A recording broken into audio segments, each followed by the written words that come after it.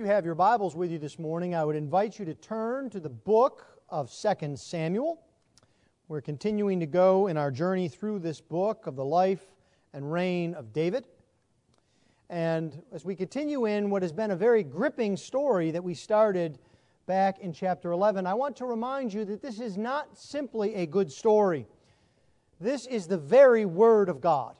The Holy Spirit has intended for you and I to have these very words before us.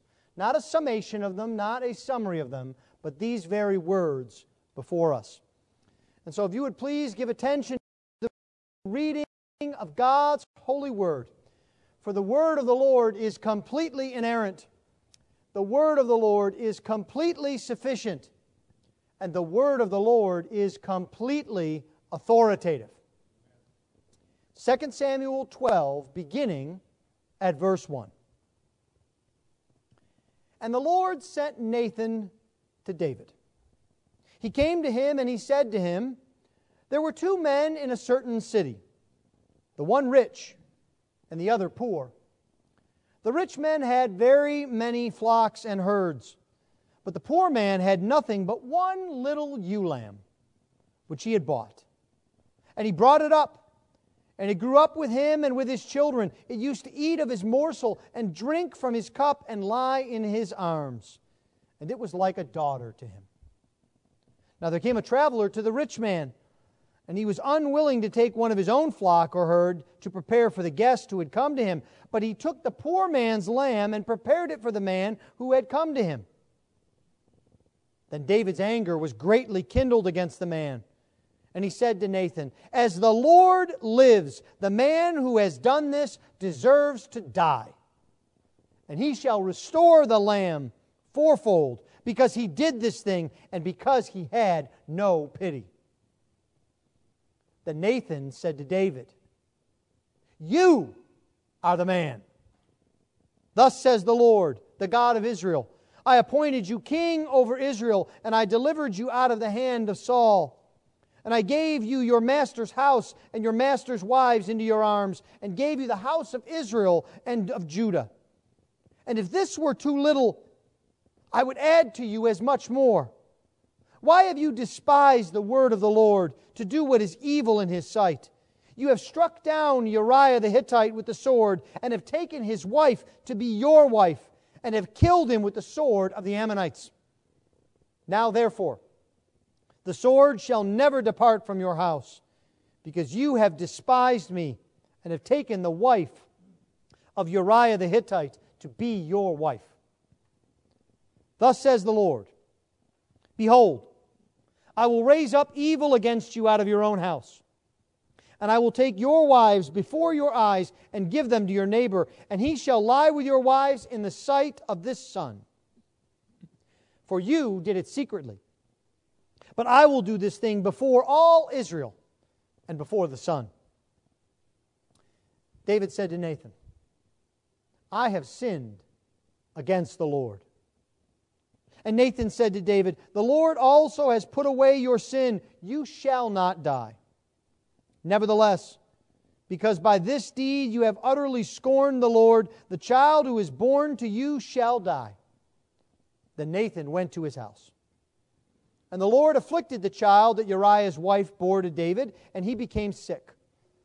David therefore sought God on behalf of the child.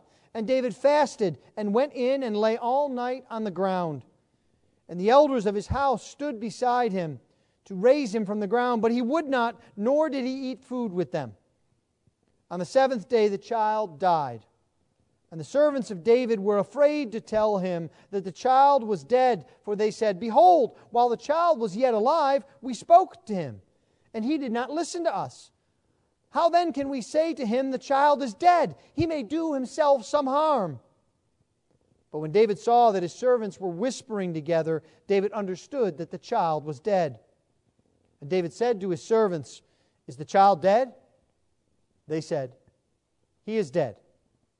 Then David arose from the earth and washed and anointed himself and changed his clothes. And he went into the house of the Lord and worshipped. He then went to his own house. And when he asked, they set food before him, and he ate. Then his servants said to him, "What is this thing that you have done? You fasted and wept for the child while he was alive, but when the child died, you arose and ate food." He said, "When the child was still alive, I fasted and wept, for I said, 'Who knows whether the Lord will be gracious to me, that the child may live?' But now he is dead. Why should I fast? Can I bring him back again? I shall go to him, but he will not return to me." Then David comforted his wife Bathsheba and went in to her and lay with her, and she bore a son, and he called his name Solomon. And the Lord loved him and sent a message by Nathan the prophet. So he called his name Jedediah because of the Lord. Now Joab fought against Rabbah of the Ammonites and took the royal city. And Joab sent messengers to David and said, "I have fought against Rabbah. Moreover, I have taken the city of waters. Now then, gather the rest of the people together and encamp against the city and take it, lest I take the city and it be called by my name." So David gathered all the people together and went to Rabbah and fought against it and took it. And he took the crown of their king from his head. The weight of it was a talent of gold, and in it was a precious stone, and it was placed on David's head. And he brought out the spoil of the city, a very great amount. And he brought out the people who were in it, and set them to labor with saws and iron picks and iron axes, and made them toil at the brick kilns. Thus he did to all the cities of the Ammonites. Then David and all the people returned to Jerusalem. Thus far the reading of God's holy word. Let's pray for His blessing upon it. Lord, we ask this morning that You would reach us through Your word. For Your word is truth, O Lord, and Your word is life. Let us, as we study Your word, know more of the grace that You have provided in the person and work of the Lord Jesus Christ. And that we might know our duty of repentance. Lord, we ask that You would reach us and change us and mold us more in the image of our Savior. It is in Christ's name that we pray. Amen.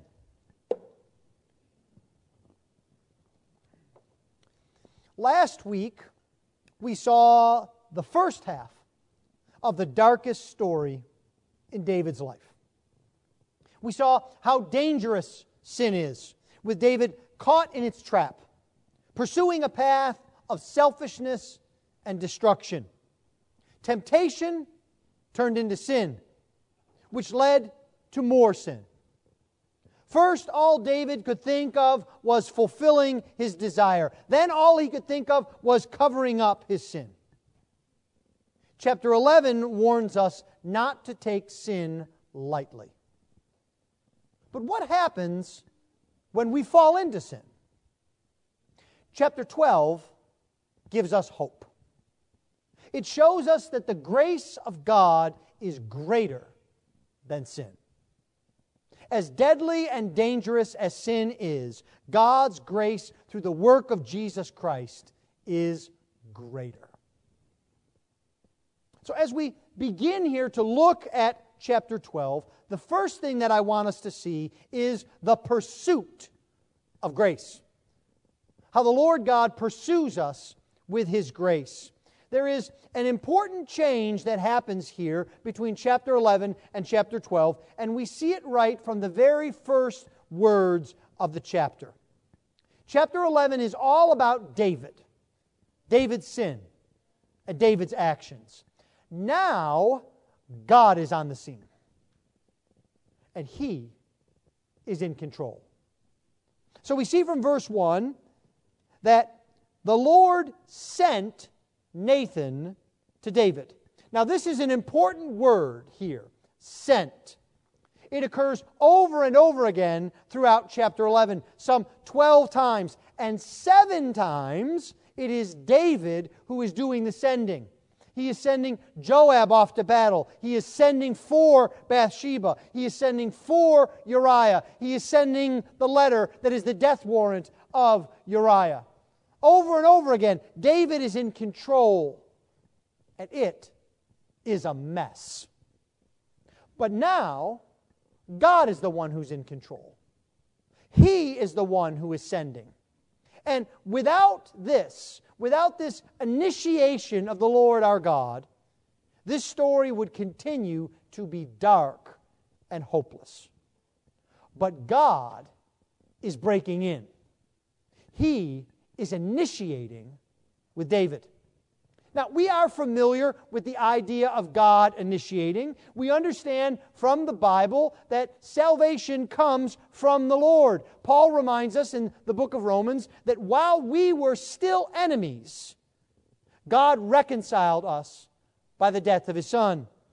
And then, of course, we have that picture in the Gospel of John of Lazarus in the tomb. And Jesus comes to the tomb and He says, "Lazarus, come forth," initiating with Lazarus. We have the story in the book of Acts of Jesus meeting Saul of Tarsus on the road to Damascus as Saul is carrying death warrants and death threats against the church. But Jesus initiates with Saul. He meets him on the road to Damascus, and Paul would never be the same again. But here we see something slightly different with God initiating, something that I think we can all too often forget. And that is the truth that God initiates repentance in His children. Repentance is a gift of God. It comes from God. It's not something that we work up. We are not left on our own to repent. God initiates here. God does not leave us to ourselves after saving us.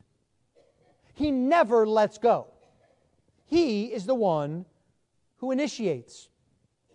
And so here we see David, who has sinned horribly. Worse yet, David is now comfortable in his sin. He thinks that he's succeeded in covering it up. He thinks that he's passed the challenges. He won't be found out. He could put this in the rearview mirror and go on ahead. But the Lord will not leave David alone. He pursues David with His grace. Imagine if the Lord abandoned you when you succeeded at your sin. What would be the result of that? Do you trust yourself to dig yourself out of your sin? To dig yourself out of the hole that you have gotten yourself into?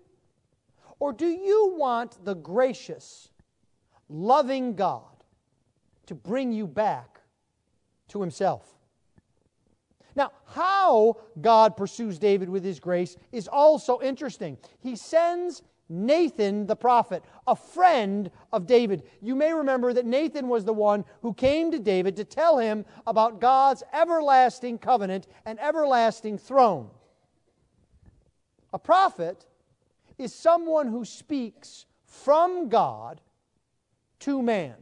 In a sense, a prophet is the opposite of one who is a priest. A priest is someone who speaks from man to God. But the prophet brings the Word of God to man. Now, Nathan is also a very smart man. He doesn't charge in like a bull in a china shop. He doesn't walk in and see David and say, "You know, David, you are a horrible, miserable, rotten adulterer and murderer.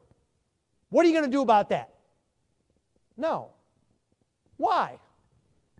Well, because if Nathan started by telling David that he was a horrible adulterer and murderer, David's defenses would immediately come up. Perhaps you have even had this experience where someone comes to tell you about your sin, to confront you with your sin in love.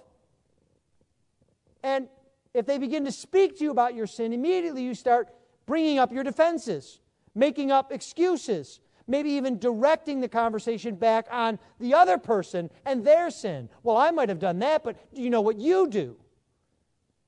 And so Nathan doesn't want David's defenses to come up. It's almost as if Nathan has read Paul's letter to the Galatians, where Paul says that if you are to confront someone in sin, do so in a spirit of gentleness. That's what Nathan is doing here. Do you see that even in the means that God uses of His grace, that God is kind and gracious. Well, Nathan comes with a story. We're not told whether David thought this was an actual judicial case or a principle. Some call it a parable. It could be a hypothetical. It could also be that because David is the chief judge in the land, that Nathan is bringing to him a hard case from a city or a town somewhere out in Israel. He's hiding the names of the men and of the town so as not to bias David. He doesn't want David to know which tribe they're from. But it may be that David thinks it's a real case, but in any event, the story grips David's attention. We can almost imagine, as David is listening to Nathan, how he leans in to hear, perhaps even puts his chin on his hands. He wants to hear the story. He wants to know more about it. He wants to make a decision about what's involved. And Nathan says, you see, there were these two men. One was a rich man. We don't know much about the rich man except that he's rich and that he has more herds and flocks than you could imagine. He doesn't need anything. The second man is a poor man. We know a little bit more about the poor man. We know that he didn't have much, that he only had one little ewe lamb. Now, we also know that the poor man had a family because we picture this scene around the dinner table with the man and his wife and his children and how the ewe lamb comes up and participates in this. And perhaps as you read this story, you think it's a little bit odd. Those of you who know me and my family know me especially, that you do not give animals people food. I said that many a time about dogs. Dogs eat dog food, not people food. But actually here what we see is not just the poor man giving this little ewe lamb people food. He feeds it out of his hand, out of his own morsel. What that means is when you tear off a hunk of the bread, you take a bite, you hand it to the lamb takes a bite, you put it back in your mouth. Not just that. He lets the lamb drink out of his own cup. How many of you would let a dog or a cat drink out of your cup? The idea here is that this is really not even so much a lamb as a member of the family. Nathan is really playing this story up. The story was designed to affect David. It's not a coincidence that Nathan talks about a lamb because, of course, David was a shepherd. He had rescued sheep and lambs out of the hands of lions and bears.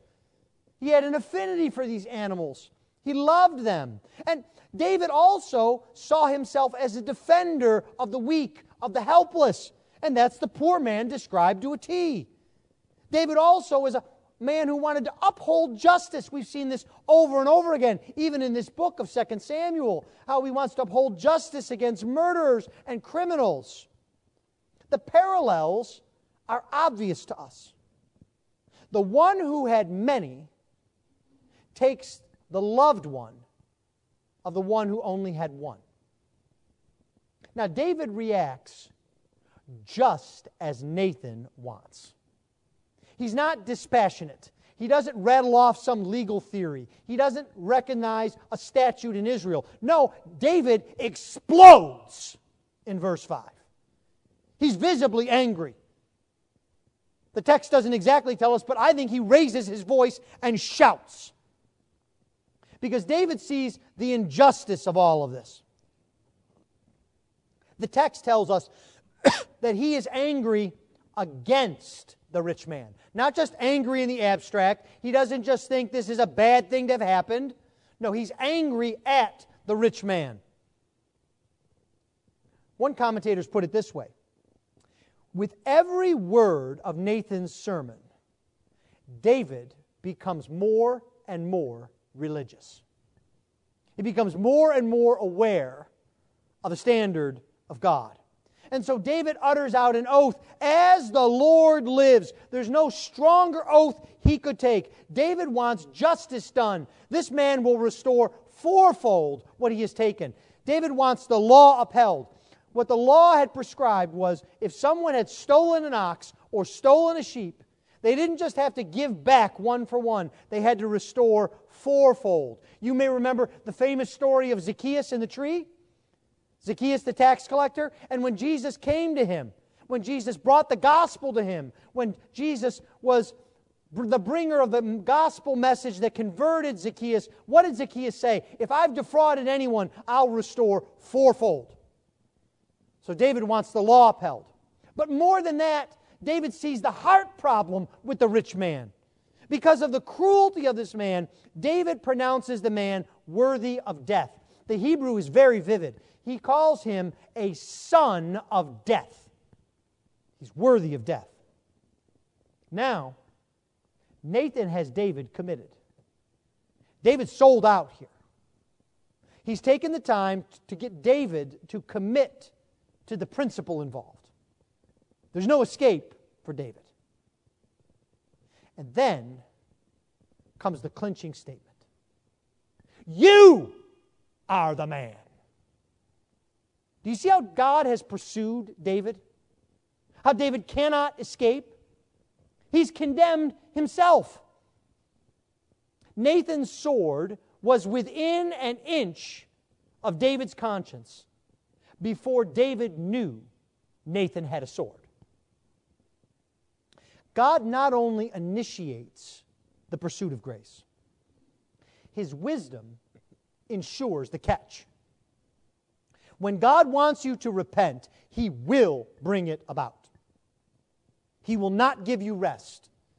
He will hit you when and where you least expect it. You know, the hound of heaven uses more than speed to get you.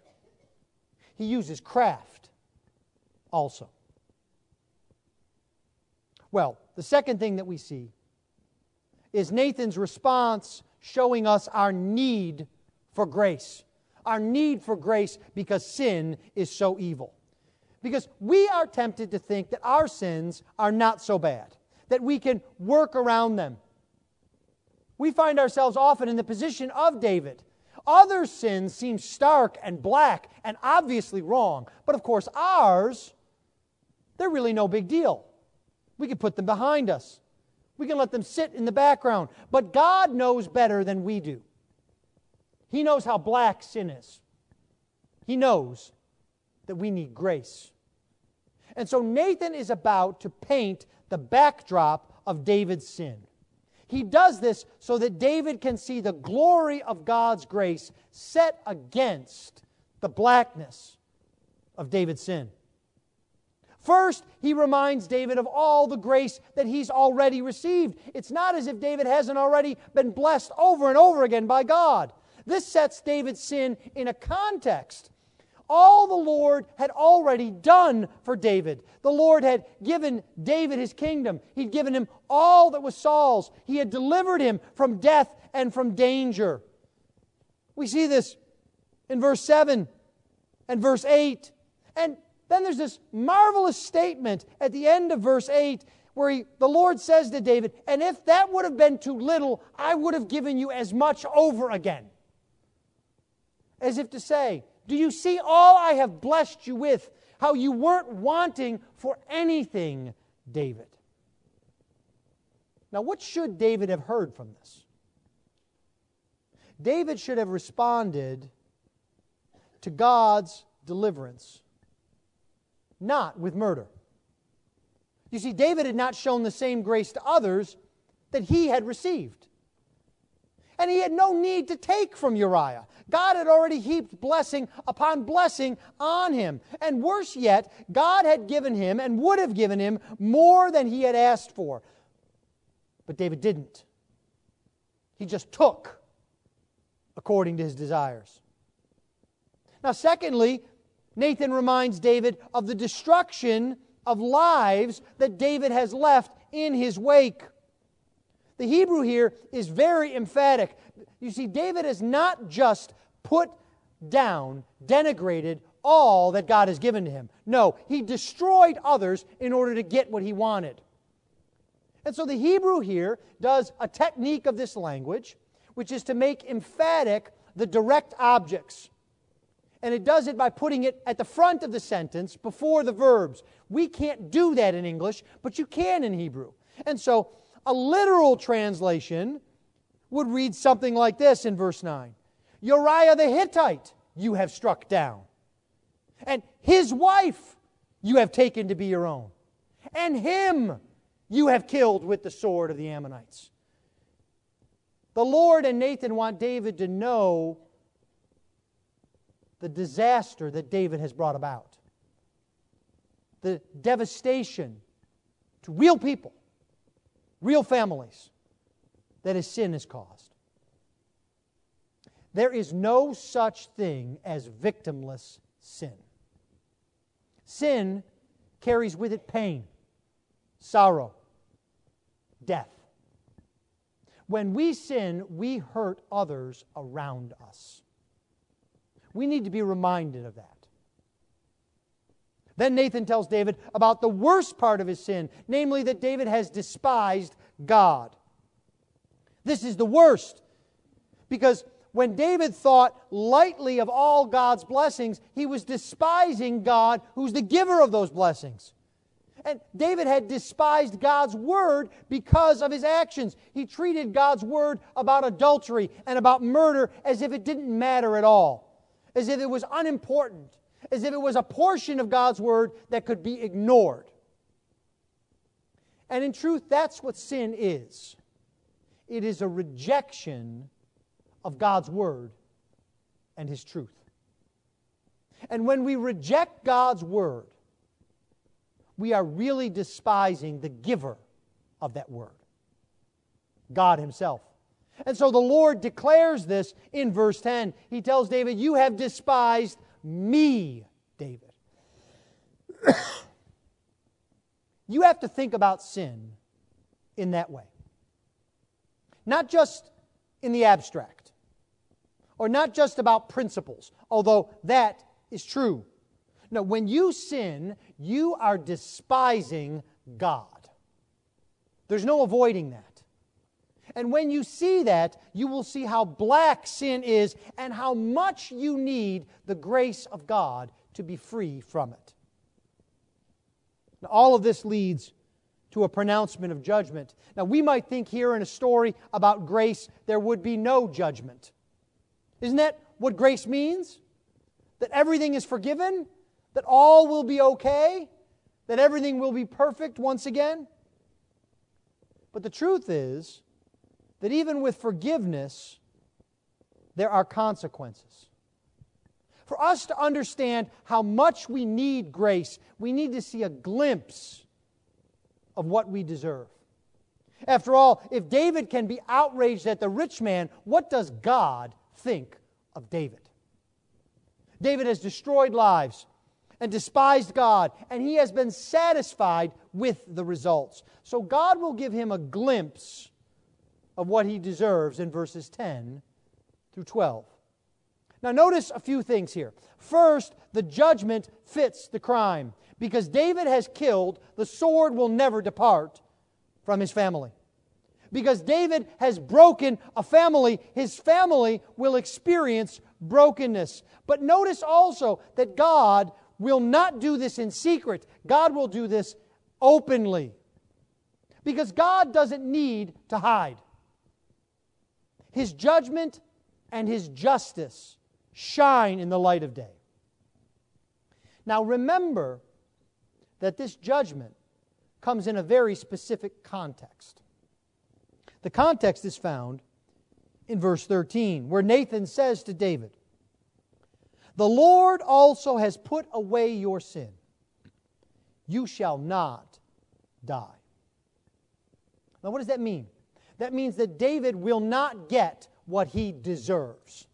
According to the law, David should be put to death, because adultery was a capital offense. We see that in Leviticus chapter 20, verse 10. We see it again in Deuteronomy chapter 22, verse 22. But it's not just adultery that's a capital offense. Murder is a capital offense. We see that in Exodus chapter 21, verse 12. But David is spared. Why? Well, Well, it could only be because of God's grace. David didn't deserve such mercy, but the consequences from his sin remain. Have you ever gone to a pond and taken a good-sized stone and thrown it into the pond? What happens when you do that? The stone goes in kerplunk. But what follows? There are ripples that go out throughout the whole pond, spreading wider and wider and wider. And you can go to the pond and reach down in and pull the stone back out of the pond. But you can't stop the ripples, can you? I think that's a picture of dealing with sin. That we can repent of our sin. We can be forgiven of our sin. But far too often the consequences remain. Now, we can see grace as something that will make everything perfect in spite of our sins. But grace teaches us that sin is horrible. It's costly. And it has consequences. The Lord can forgive us, but often we need to live with the consequences of what we have done. And that should teach us to fear and avoid sin. There came a letter into our office this week. Pastor Wegener showed it to me. It's of a man who has been converted to Christ and who has a ministry teaching the Bible. And he wants to spread the gospel and see others converted, and he wants help in doing this. There's just one small problem. He's in a prison, and he'll never get out because he's also a murderer. Do we praise the Lord that the Lord met him in prison and brought him the gospel, and that he's freed from his sin, and that he will enjoy blessedness of eternity with the Lord? Yes, but he is not ever getting out of prison. Sin has consequences.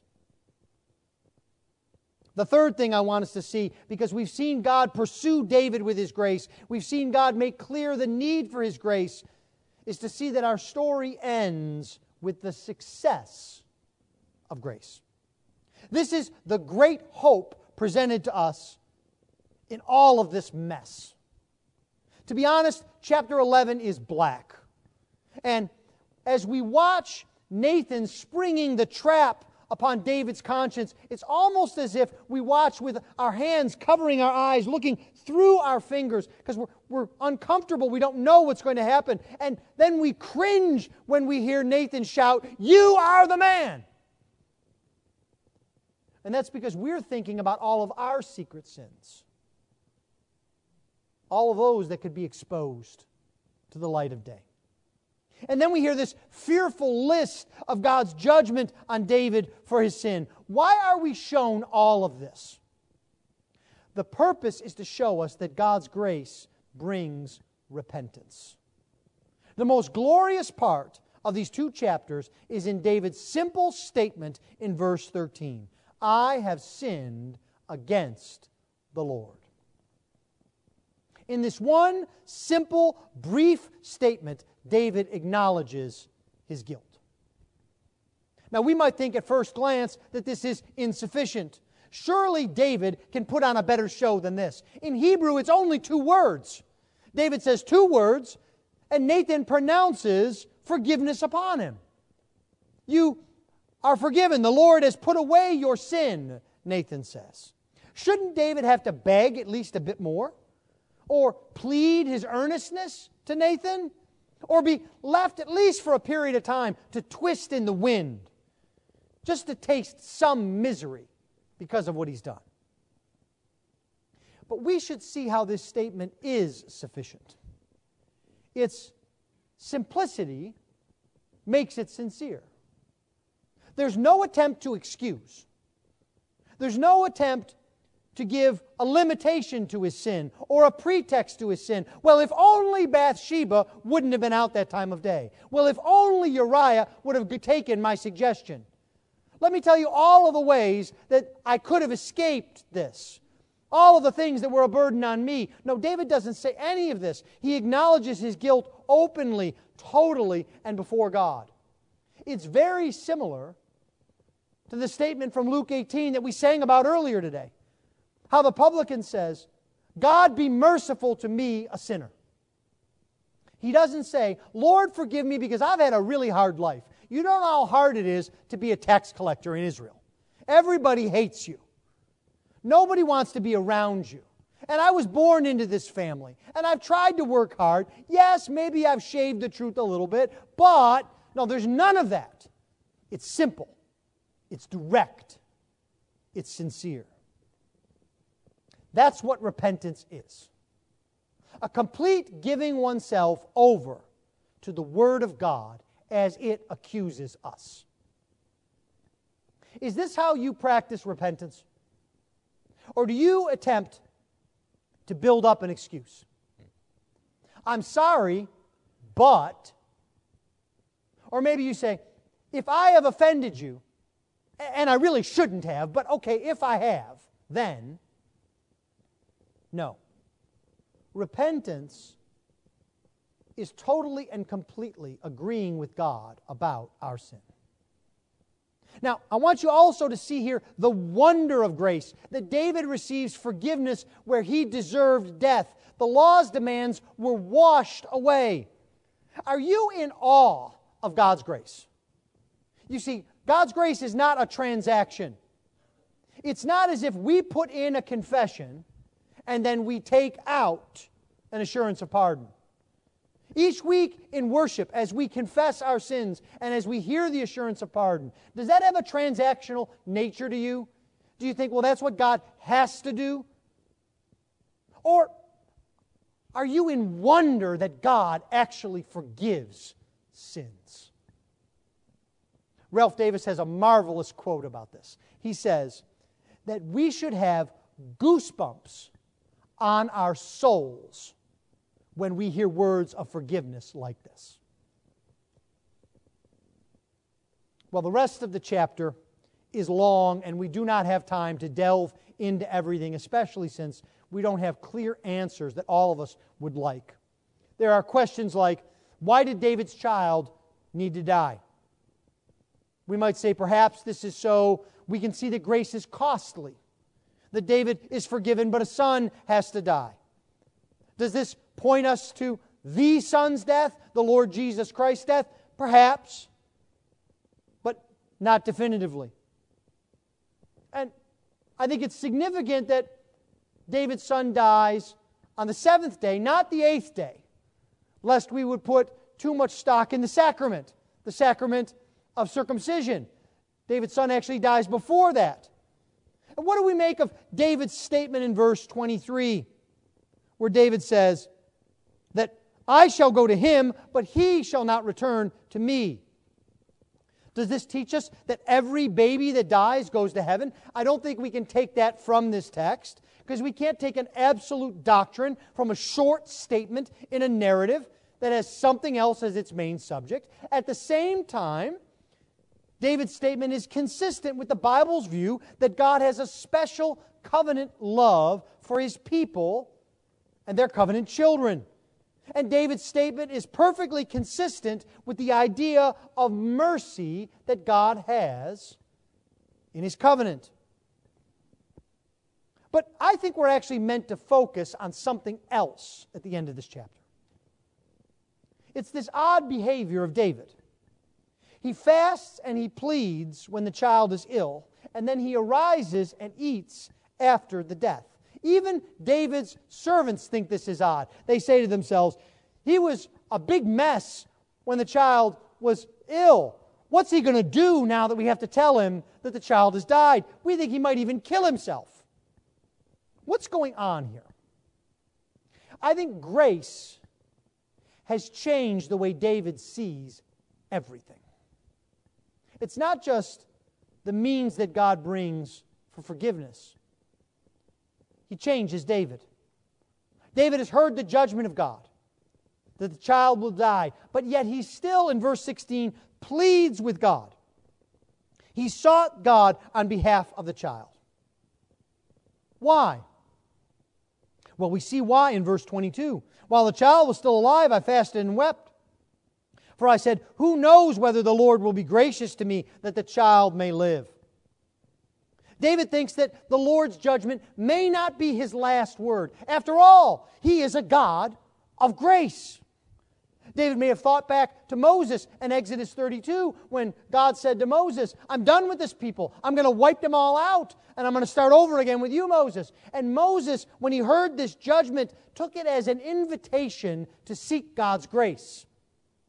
And he found it. For David, grace is not just something God does. It's who God is. It's in His nature. Do you have that kind of view of God? That the Lord is a God of grace? You know, there are two ways that you can think about your sin. You can say, I've messed up. What will I do if my Father finds out? You had that experience, young people? The ding in the car, the blown flat tire, you're out past your curfew. What will I do if my parents find out? Far better to say, I've messed up. I have to go to my Father. He is the one who can help me, who can solve this problem, who can free me. When you view God as the gracious one, you will be spurred on to repent and seek Him when you sin. Well, the Bible does not shy away from hard things. We've seen some of the worst sins out of one of the heroes of the Bible.